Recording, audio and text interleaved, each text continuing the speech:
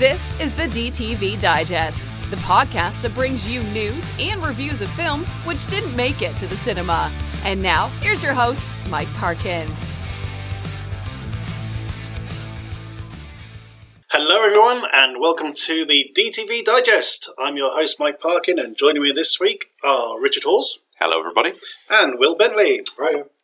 This week we'll be looking at the new supernatural thriller called Apparition. Our short shot is No Plan, No Gain, and we'll be rounding off with our DTV Throwback, Firestorm. Let's crack on! Our first feature then is Apparition. In this one, a young woman called Skylar is about to marry Derek, the son of the last warden of the Preston Reform School for Industry, a notorious facility which closed after a mysterious killing spree. On the eve of the wedding, Derek's younger brother Sam presents a phone app that he has developed that allows you to connect to the dead. When Skylar agrees to test the app, it takes her and her friends to the now abandoned Preston School, where deadly secrets are waiting to be discovered. Now, this is an interestingly structured film in that it spends a lot of time in the past dealing with this young kid who is basically, he's not exactly framed for murder, but he's found guilty of a murder he didn't commit. You know, his circumstances presented themselves so that he ends up getting sent down to this reform school, which is run by Kevin Pollak. Pollock? Kevin Pollock? Yeah, Pollak, isn't it? Is it? Okay. No, I've never heard his name pronounced that way before. You see, is there one L or two? Is there one L or two? One. L? Two? Is it two? If it's two, it's definitely Pollock, like the fish. I always thought it was Pollak. See, I have this problem with a lot of names of actors and directors in that I only see them written down and never actually hear them pronounced. So I'm kind of left to my own devices a lot of the time, and most of the time I'm wrong. Don't get me started on Saoirse Ryan's name, but there you go. Please look up some of the old episodes of The Smoking Lamb yeah, exactly. for more about that. For more faux pas by me. Anyway, Kevin Pollak is the governor of this particular reform school back in the past. He rules the place with an iron fist. We see a lot of the things that these kids have to go through, and it sort of all comes to a head when one of them tries to escape. Then we sort of jump forward to the eve of the wedding, where tensions are pretty rife, basically, between father and son and other people. And we meet Sam, sort of the younger brother, who is autistic, and he's developed this app which allows you to sort of connect to somebody who's deceased that you have a connection with, and they are able to sort of get in contact. They sort of do a test run with one of Skylar's friends, and it's a very sort of benign experience to go to her old house where her gran used to make dresses. And they find an old pendant that she's kind of left for her. So they think, oh, this is really, really cool. You know, it's a really nice, positive experience with a supernatural. Let's do it again. And the next one takes Skylar to the old asylum, the reform school, where things aren't quite so benign. The trouble is, by the time we get to that point, we're already 2/3 into the film, and it doesn't leave a lot of space for things to happen, so everything happens in a rush over the sort of the last sort of 30 minutes or so of the film. It's not a bad film at all. It's just weirdly structured. I found. What do you think, Rich? My problems, I think, are slightly different to yours. I really like that opening section in the reform school where the abuse is awful. A boy gets his finger cut off and stuff. Yeah, just for going, oh, this place is bullshit or something. Yeah. And then they chop his fucking finger off. So they're pretty merciless. The Kevin Pollak character is even quite murderous. The sort of flea bath they do is basically a swimming pool filled with acid. Yeah, I wasn't sure if that was really acid or whether they were just saying it was. Yeah. But I have a feeling, considering how abusive they were, quite possibly it could have been. Full of extremely caustic chemicals at the very least. And they sort of make a point of saying, yeah, don't spend too long in there, otherwise your skin's going to start melting. But nice. Yeah, so got all that. This was one of those films that it says that it's inspired by actual event. So the school is real. Is a real thing. It's a real school. I don't think it had so many murders, but there you go. No, but they've used that as kind of the springboard. In the way, it reminded me of Stay Alive, the film, which was sort of like a video game sort of virtual reality thing, but touched on the legend of Elizabeth Bathory, I think it was, the Countess of Blood. And so this one, it starts off fine, and then the credits come on, and it's an apparition, ghost, obviously, and it highlighted, it went on the app, and I was like, oh no, it's going there, and then and it's that montage of newspaper clippings and stuff, and it's like technology's dangerous, dark web, and all this sort of stuff, and I was like, okay, because it uses like. They say, well, how does the app work? And he goes, the dark web. Yeah, I just went a bit. No, but this is my problem with the film, is that the app plot device is largely redundant because it's not really explored. It's kind of they don't need it. It's basically a Ouija board. Once they get there, once they get to the school itself, you're right, they don't really need it. I did quite like it as an app. I thought it was very simply done. Yeah. And every now and again it'll go bing bong, and you've made the connection. Yeah, you've made a connection. So something like that. I kind of like that, especially when it was used in the epilogue as well, which was sort of very Carrie-like at the end. It was sort of Tinder for mediums, is that? Kind of. The idea is that it sends out a message to the afterlife saying somebody wants to make a connection. And then it waits for them to sort of go, I'd like to speak to that person or whatever. But it could be anything that comes back, basically. But then it sort of says, your supernatural encounter is at this particular location. Yeah. So it gives you a clue. So like as I said, the first one goes, that's my grandma's house. She died 6 months ago, and so they go there, and then it turns out that Skylar's father was one of the prison guards. They're all the children, aren't they? They're all. That's like another thing. It's like they quote the Bible at the start. It's like the sins of the fathers will be. That's right. Yeah, and that does sort of come through in the film.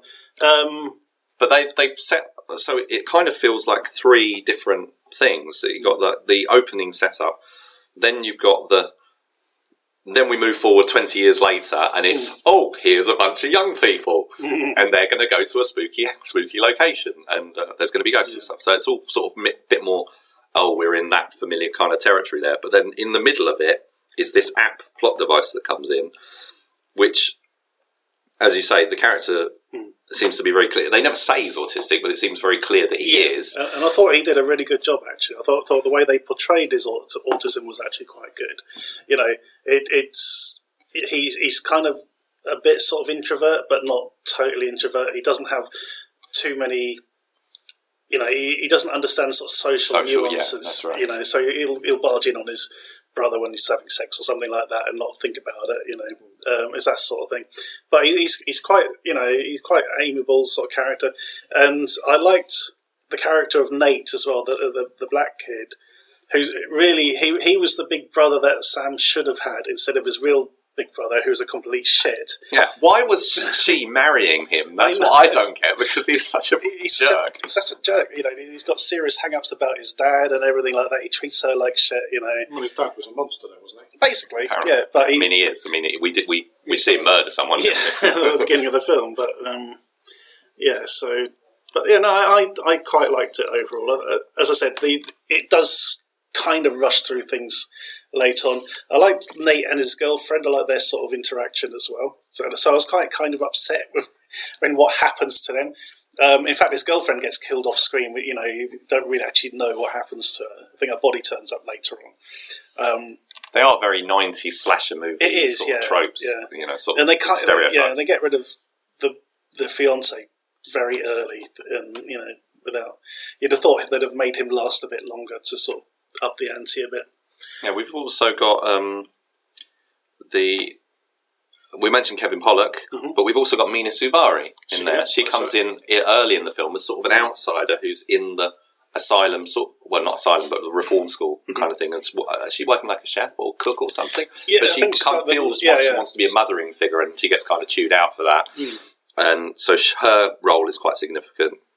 We've also got John Abrams, who was, I think he was one of the leads in Scary Movie, and haven't seen him around very much, so that was quite interesting. And the cast is quite good. The film is shot well, and I say if it was just a bit more. On John Abrahams, when there's a death scene, he gets a Wilhelm scream, which I like. But you're easily pleased, Richard. Well, I love a Wilhelm scream. We take what we get if we can, basically, out of these things. But it was basically a Ouija board movie, but we're using an app instead of a Ouija board. The first thing I thought was it Long Time Dead? Yeah. There's a spate of films that came out. Yeah, well, that was one we used with a Ouija. There's one we covered ages ago as well, where it was basically a bunch of kids go to like an old school or a hospital. That was that Indian one, wasn't it?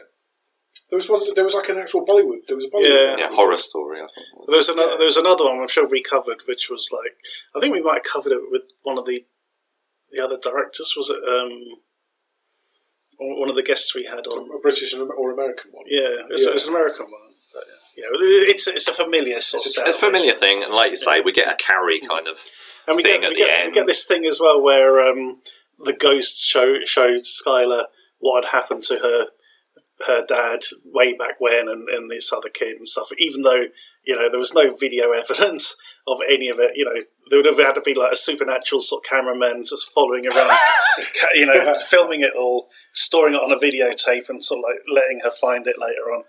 But it sort of like sends her, either she's possessed or it just sends her into like a revenge mode, and which is quite funny as well, actually. I would say, as flawed as some of it is, there's some good casting, well shot. It's muddled but very entertaining. Yeah, I had a good time with it, and I was very much looking forward to us having this conversation about it. And I think that alone marks it out as an interesting movie to recommend. Absolutely. How are you going to score this one then? I'm just for the muddledness and some of the lack of originality. I'm only going to go for a 6. Yeah, I'm going to join you on a 6 for this one. This hasn't had a physical release. This is available on sort of streaming services. So if you get like YouTube or Amazon Prime streaming, you can rent it or buy it through them.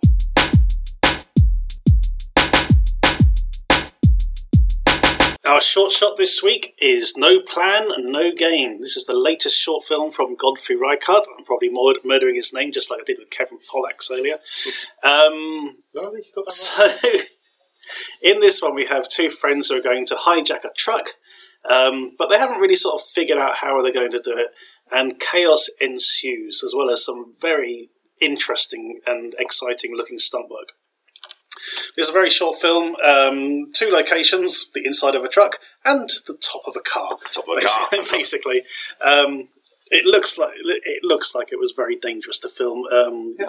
Godfrey has even said, we had to be very... Because I asked him, how the hell did you do that?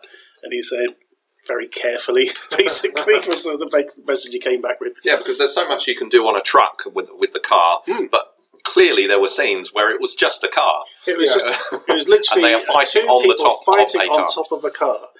Throwing punches and all sorts. It was incredible. And it's not just regular fighting, it's complex martial arts choreography of a very high standard. Yeah.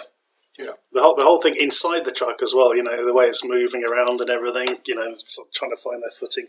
It's just very, very well done. And even the end of it, I kind of expected the guy to be hanging on to the front grille of the car.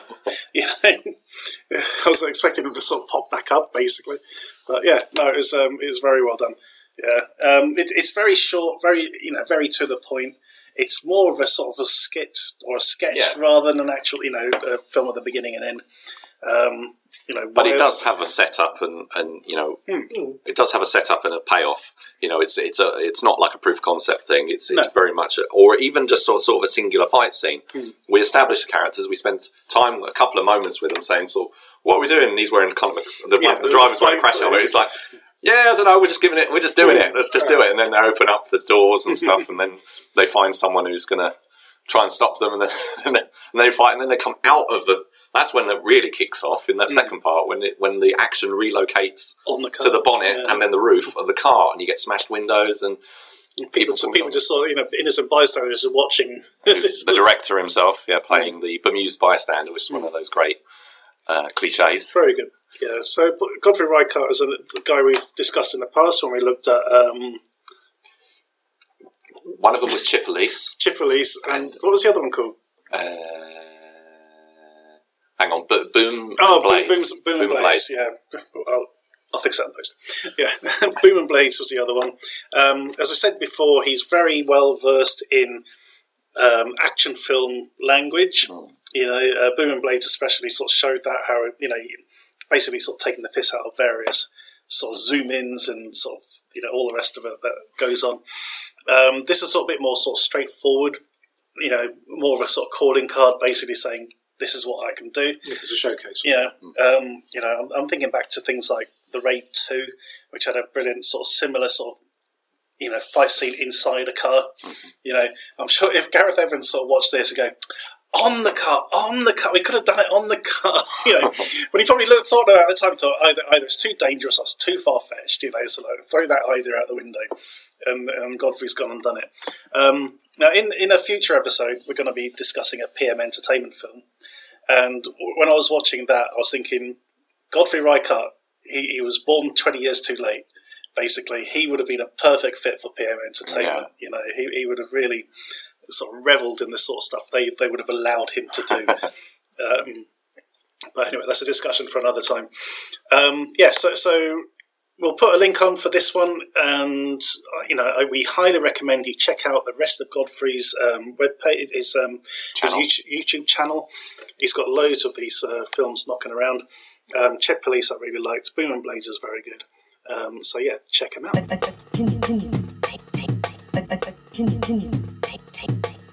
Our DTV Throwback this week is Firestorm, starring Howie Long as Jesse Graves, a firefighter who jumps into fires by parachute to try and sort of deal with the heart of the blaze. On this particular occasion, he also has to deal with an escaped criminal called Earl Shea, played by William Forsythe, who, along with a few other convicts, have managed to escape and are creating havoc on their way to safety. Along the way, he has to protect a ornithologist called Jennifer, and also try and meet up with his other people, including Scott Glenn, his ex-CO. So, Rich, this one passed me by back in the day. I think this sort of, I don't know, it just sort of missed my video shop or something at the time. It just, and Howie Long was being built up to be sort of the next action hero. He was an ex-American football player. He had a good role as a henchman in Broken Arrow, playing sort of second fiddle to John Travolta in that one. Mm-hmm. And this was sort of his next film. Unfortunately, it didn't seem to sort of go anywhere. No, this was his perfect weapon, basically. It was, and unfortunately, it's really unfortunate that happened, because this is a very intelligent action movie. It goes against the grain a little bit because the main character is a firefighter. He doesn't carry a gun or anything like that. Doesn't do any martial arts or anything. There is a bit of fighting in there. It's got a great cast because not only amongst the convicts, we've also got Barry Pepper, who we mentioned earlier. We did. I hadn't even thought about that. Yeah. But yeah, and also we got Vladimir Kulich in there. Yes, absolutely. Who people will know from things like The 13th Warrior, and recently we talked about his role in Crackerjack. And The Deck Collector, and he was in of course, yes. with Scott Adkins. So yeah, it's a real good sort of cast of bad guys. Howie Long himself is a pretty decent. He's got a good screen presence, probably better than Brian Bosworth, I'd say. He's more articulate, and sort of better with the action. So, I don't know what went wrong with this, really. I really don't. I think at this point in Hollywood, everyone was making movies with disasters. This was post-Independence Day and all that kind of thing. Daylight and things like that. And Volcano and Dante's Peak and everything. So this was just another one of those for people. Plus, it was Howie Long, an unknown quantity, and if they couldn't make him a star domestically, how could they market him internationally? So I think that's why we got it straight to video here in the UK. But I just remember it being really, really vividly, picking up the big box, and I actually bought one ex-rental. It was a great cover, and it was an orange box, so it just looked great. It was really appealing, and the film itself is very good. It's like about 80 minutes long. very economical storytelling. Coming back to it after many years watching it again, the differences, the things I notice in it are how one of the key things with these kind of movies is surrounding them with a good cast. So Howie Long's a newcomer; he's never been a leading man before. So what do? Well, they put the heavy hitters with him. They put Scott Glenn there, and also some other sort of newcomers, but all playing very good, appealing characters. There's the cast is big, and you move between action with him, with a bunch of guys who are trapped on a bus, to the bad guy and his people, in what is essentially a sort of a knockoff of Cliffhanger and Con Air. Yeah. And William Forsythe is brilliant at the villain. He's always been a great villain. He's really good in this, and he actually his sort of MO in this film reminds me of the Joker at the beginning of The Dark Knight, where he sets up all these various people, and as he's finished with them, he just kills them. Yeah, you know. Exactly so he escapes with like 4 people, but he's like, "Well, I don't need you anymore." Bang, you know. And then he's sort of turning around to the other guys, going, "I don't know what happened." There's a brilliant bit where he literally pushes a guy off a cliff, you know, and you know, Barry Pepper's character turns around and goes, "What happened?" And he's going, "I don't know." He's just right there in front of me 1 minute, and then he was gone. You know, and he really sells it. It's really well done. You know? Plus, the reason they're not thinking about it too much is because they're thinking about the money. He's promising them a cut, and they're like, every one person less is a bigger cut for me. Exactly. So he's playing on their greed. It's exactly what Joker did in The Dark Knight. Yeah, exactly. Yeah. So the whole film is sort of taking all these different ideas, and it mixes, say, the prison escape mixed with the wildfire in the woods, which is mostly well done, apart from the CGI in the final very act. The very last sort of firestorm bit as it comes across the lake. You know, that's the most CGI bit of it, unfortunately. But the script is good, the characters good, all the, you know, today's the day for jumping out of a perfectly good airplane thing that kind of becomes the catchphrase that they use. Howie Long's really appealing. He's a very good physical presence in the film, and you know, he's charming. The bit with there's one element as well. At one point, I was watching it, I'm thinking, I wonder if they actually considered at one point making this a 3D movie. Oh, because he throws the axe. There's a couple of little bits where things literally come straight at the camera, like with the axe. Yeah. And there's a bit where there's a brilliant chase where Harry and the ornithologist are on a motorbike being chased by the others, and he throws his chainsaw in the air, so it comes through the windscreen of the car. It's really, really well done. But I'm thinking, you know, it almost looks as if they thought they were going to do it in 3D, you know, because it literally comes right at you. And it's sort of really well done. The ornithologist is played by Susie Amos, and it's one of those things where they do the character development of, well, she seems to be able to handle herself pretty well, and it's like, well, I moved around a few bases with my dad. Yeah, it's almost a sort of borderline sexist comment, you know, or attitude by sort of Harry Long's character, because he's like, "What? You know how to do this? But you're a woman," kind of thing. You know, well, it was sort of 1996, I guess. But you know, she sort of basically says, you know, well, you know, he goes, "What, were you in the Marines or something?" She goes, "Well, I might as well have been, because my dad was." You know, and he just taught me everything, basically. It's like, I was the son he never had, kind of thing. And there's a really funny bit where he challenges her to sort of make a fire, go on, see if he can make a fire quicker than I can, sort of thing. And he's there sort of chipping away with 2 pieces of flint, and then you sort of hear crackling, and he looks around and she's already got a fire going. And he's going, "Oh, bloody hell, that's really good." And then she's got a bloody lighter. I just thought it was quite funny. Well, there's another. They sort of. I don't know if it's before or after they do an opposite thing of him sort of going, "Oh, that's an unionis culiatis," or something, something in Latin. And she's like, "Wow, how do you know that?" And he's like, "Well, I know a few things." And then he goes, "Look at the box." But he's really charming. They've got a good chemistry, I think. The villain's really good. He does a good fight with Vladimir Kulich at the training post, and that sort of ends with him being able to do a big motorcycle jump. That was a really good stunt. And then they do. He has to rescue Susie Amos's character, and they do the bike switch thing where she has to sort of step around him, and so that she can ride it while he throws the chainsaw and stuff. It's always good to progress the relationship.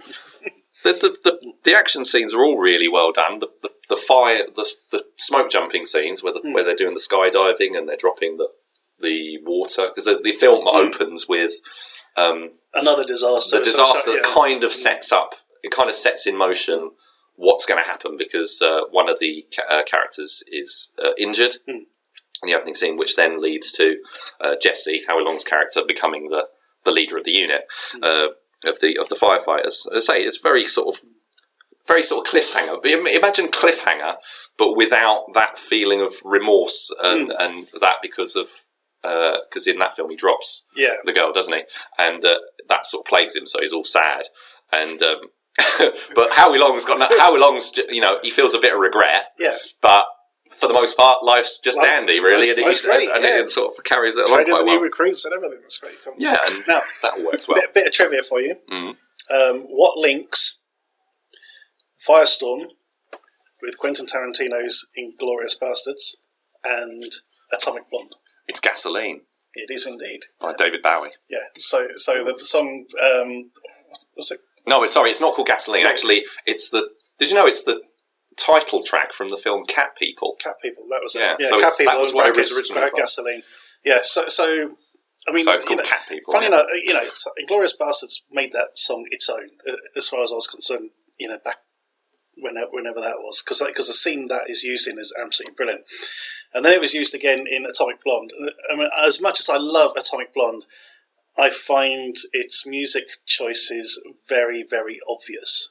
Too on the nose, basically. It's like, we're set in the 80s, so we're going to use these songs. And it's like, yeah, but the 80s had loads of brilliant songs, and using the obvious ones. Well, this was quite an obvious use of that song. I suppose, it was, because it's Gasoline, but it fits well. So I was just really surprised to hear it in this, because I thought it was one that sort of Quentin Tarantino dug out of his obscure record collection, but no, it turns out here it is in a sort of Howie Long movie. Yeah, somebody had used it back then, and used it well. Because it's a good sequence. It is a good sequence. And it's a nice transition from one part of the story to the next. Yeah.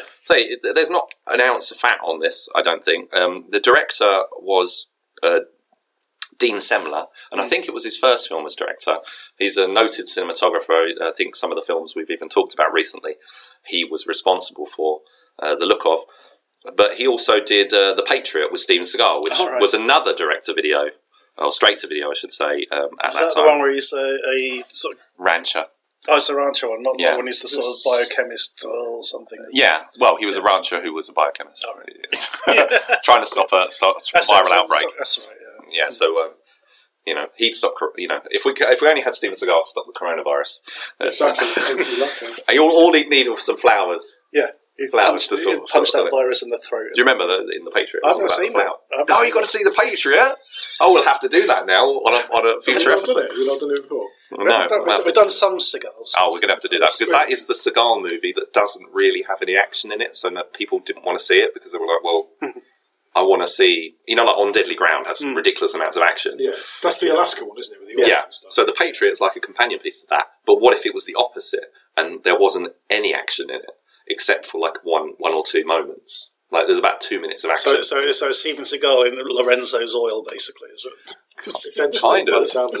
But I really like that film, and one of the key points about it is how it looks. And again, with this, Dean Semler, being a cinematographer, has a fantastic eye, so the film just looks amazing. And its rural locations all looks great. It's one of my favourites all time. Is Seagal trying to prove that there's more to him than just punching people in the throat? That's what he was trying to do with that film, yes.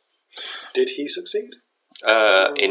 It depends on your view. I mean, I really love it, but we will hopefully discuss it at length in a future episode. At the moment, we are talking about Firestorm, which is a fantastic film that you should see. It is. Now, unfortunately, neither Prime nor Netflix have this at the moment, so your best chances of finding it are either renting it, which costs you about £3.50, or if you're really, really lucky, like a certain lucky bastard sat at this table, Mr. Richard Halls, you can find a copy down at CEX for 50p. No, £2 actually. Oh, okay. It was £2. This one was premium. Yeah, and certainly worth £2, I think. Yeah. I thoroughly love this. I hadn't seen it before. It's a great little action movie. Definitely worth checking out.